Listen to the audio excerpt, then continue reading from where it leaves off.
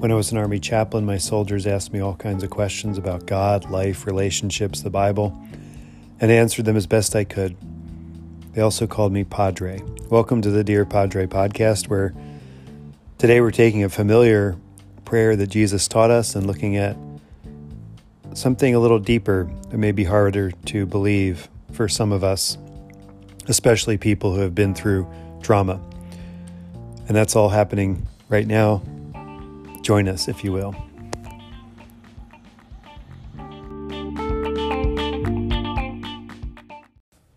Not every Christian prays the Lord's Prayer. I certainly didn't growing up. Maybe you grew up in a church that said it in church or other times, or maybe you didn't. A big chunk of American Christianity doesn't say the Lord's Prayer because Jesus said, don't pray as the heathens who use vain repetitions, thinking they will be heard. Perhaps he was talking about some of the temple worship in the area that he lived in, maybe Roman or Greek temples, where people were paid to repeat prayers over and over again. I don't know what he was talking about there. But he did teach his followers a prayer that they would learn. They asked him, his disciples, teach us to pray, the way John the Baptist taught his disciples. So Jesus said, when you pray, say, Father, hallowed be your name, your kingdom come. Give us each day our daily bread. Forgive us our sins, for we ourselves forgive everyone indebted to us. And do not bring us to the time of trial. That's Luke's version. It's a little different than Matthew's, but it's the same general outline. And then he says something about prayer, which to me is really at the heart of the Lord's Prayer. When we pray the Lord's Prayer, we are assuming something about God. Now, it's always kind of bad to assume things about people. You know what they say, if you assume, you make an ass out of you and me.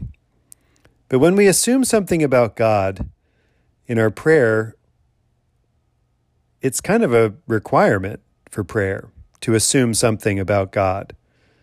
One, to assume that God can listen or is listening. That's a pretty big assumption. And ultimately, that God will do something about it, what we're asking. And that assumes a lot, that somewhere deep down in the mystery of God, there is a goodness there. There is love there for us and all of creation. And we are calling on God for our particular needs or the needs of those that we love or those around us in our community, but ultimately that we are calling on a good God. One of the things that happens to people in trauma, in woundings of body and soul, is that we lose our sense of trust, the ability to trust and believe that good things are going to happen to us, that good things will happen in the future. In trauma, especially chronic trauma or CPTSD is one of the diagnoses for people that have been exposed to threat, sometimes a low-level threat, but one that is serious for a very long time, sort of the hostage situation PTSD or abusive relationship or whatever long, torturous existence PTSD rather than the one incident kind of PTSD. But the longer CPTSD certainly erodes our belief that there will be good things ahead. We become numb, immune to the worst suffering of ourselves and those around us. It's kind of a defense mechanism for our brains to have, that we can kind of accept horror and death and our own end a little better when we go into that protective mode. The problem is when we get out of it, when we escape the trauma, when we escape the threat, we still feel it. And that dark cloud of gloom and doom hangs over us, hangs over the whole world that we see. We're not able to look out and see light anymore. And when we look at God, he is nowhere to be found. And if he is to be found, he is either weak, unable to stop the suffering of the world, or he is cruel and evil. Many, many years ago, and I won't say which kid, but I was at a party and with some old friends from childhood, which was strange. I was in my old hometown, went to some gathering at somebody's house. And these people that knew me as a young person, as a kid, were talking to my kids, which was kind of strange when you think about it. And they asked one of my kids what he was learning at Sunday school or what he was learning in church about God. And my kid said, "I hate God." "Oh," they said, shocked. "Why?" "Because he's mean. God is mean," he said. And I was shocked, and they were shocked, and they didn't know what to say. They probably corrected him, I think. But I realized he was right. That the God that I believed in at that time, as I was coming back from Iraq and the shattering events of my life, I had lost all sense of hope and goodness and trust and the illusion of safety. All of those things were gone. And I was angry at God, ultimately, angry at my circumstances. And the God that I had presented to my kids was mean and cruel and indifferent to the sufferings of others. And that was really the God that I worshiped and believed in at that time. And that my kids picked up on that is really something. I don't know how else they would have. We present this God to each other and to ourselves, and we wonder why it's so hard to pray. Well, you have to assume something about God to pray. You have to assume that God is good, that God loves you. And the God that Jesus worshiped and followed, the God of Abraham, Isaac, and Jacob, the God and Father of our Lord Jesus Christ, wants to give you good things. Even though it may seem that he doesn't sometimes. The story of the friend at midnight.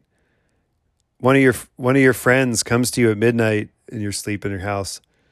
"Give me 3 loaves of bread. I've got a friend that just came over. I have nothing to feed him." And your friend is inside and answers, "Don't bother me. The door has been locked and my children are in bed. I can't get up and give you anything." But he keeps banging on the door. "Please, 3 loaves of bread. That's all I'm asking for." Eventually, he'll get up because of his persistence, he says. Because ultimately, the friend inside the house is your friend. And even though he's annoyed and bothered and tired and settled in and doesn't want to get up, he's going to get up because ultimately, deep down, he loves you. He can't turn off that valve of love. He can't shut it down. He can't turn his heart to stone. The heart of God is not a heart of stone at all.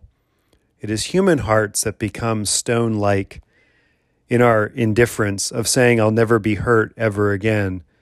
I'll never give in to love. I won't open my life or heart to anything new." It is human hearts that do that. It is not the heart of God. God gets up, gives you the loaves of bread. Jesus said, "Ask and it will be given to you. Search and you will find. Knock and the door will be open to you." And then he uses this final illustration. And this is, we don't know a lot about Jesus' life as a child. We have a few glimpses of his childhood. We know Joseph and Mary are together by the time he's 12 in the temple. It's in fact the only line that Joseph speaks in the whole Bible is there when Jesus has disappeared. And he says to him, "Your mother and I have been searching everywhere for you." It's the only line he says. When he gets the announcement of Jesus' birth and conception and all the tumultuous moments of that event, he is silent. He just accepts and does it. He runs to Egypt and hides his family and protects them and does all these things silently. But there he speaks at that one moment. And we don't know much about him. But here, when Jesus says the story about, if anyone among you, if your child asks for a fish, will you give him a snake instead of a fish? Or if a child asks for an egg, will you give him a scorpion? If he asks for bread, would you give him a stone? And the answer is no. He says, even if you're evil, even if you're a bad parent, you're still going to give your kid food. So how much more God will give good gifts to you? How much more will he give the Holy Spirit to those who ask him? Ultimately, the Holy Spirit is the gift. Because with the Holy Spirit, you are not alone. You do not have to rely on your own shattered experience. You don't have to rely on your own foreshortened future and sense of doom and gloom hanging over everything. The Holy Spirit is in you and will give you hope. And that is the gift that God will give to God's children. Because at the heart of God, there is love. And it seems like Jesus knew that about Joseph, that if he asked him for something, he wouldn't give him something that would harm him. He wouldn't give him a rock that he would crack his teeth on. He wouldn't give him a snake that would bite him when he asked for a fish. He wouldn't give him a scorpion when he asked for an egg. And God won't do that for us either. God will give you your daily bread, what you need, the forgiveness of sins. God will save you from the time of trial. This is what God has promised to you. And I think Jesus saw that in the life of Joseph. He saw that in his father. And ultimately, when we love those who are vulnerable, those who have less than us, children certainly, our own children, but everybody that we have something, some sort of influence over, or some sort of ability to help, we are showing the heart of God, that the heart of God is one of love. Even though there are clouds and mysteries and smoke and fire and blazing light and all those things, when we look up at God, deep inside of God's heart is love beating for you, for me. And God did not just love the world from a distance, but God sent his only begotten Son to become one of us, to die on a cruel cross, to rise from the dead. And the story is not over there. God sends the Holy Spirit so that you and I are not alone anymore. No matter what we face, no matter where we go, what happens to us, the Holy Spirit is in us. You are sealed in baptism with the Holy Spirit and marked as Christ's own forever. There's nothing you can do to separate yourself from the love of God in Christ. And that is what gives me hope. Even when my symptoms of PTSD come back and I can't really see good things ahead and I get anxious and worried and it's hard to make decisions or plan or do anything good. I just want to curl up in a ball and die. In those moments, the Holy Spirit is in me, calling me to a brighter and better future, that there are good things ahead, that through medical care and treatment, I go to my little group every week, and all those things, the way God heals us through other people, but ultimately through that opening up of possibilities, expanding our universe to include God and others and love and life, knowing that the Holy Spirit is guiding us into that we are not locked away in a prison forever, that the opening of God is the opening to freedom, to new life, to feeling the sun again on our faces, and to knowing that God loves us and gives us what we need.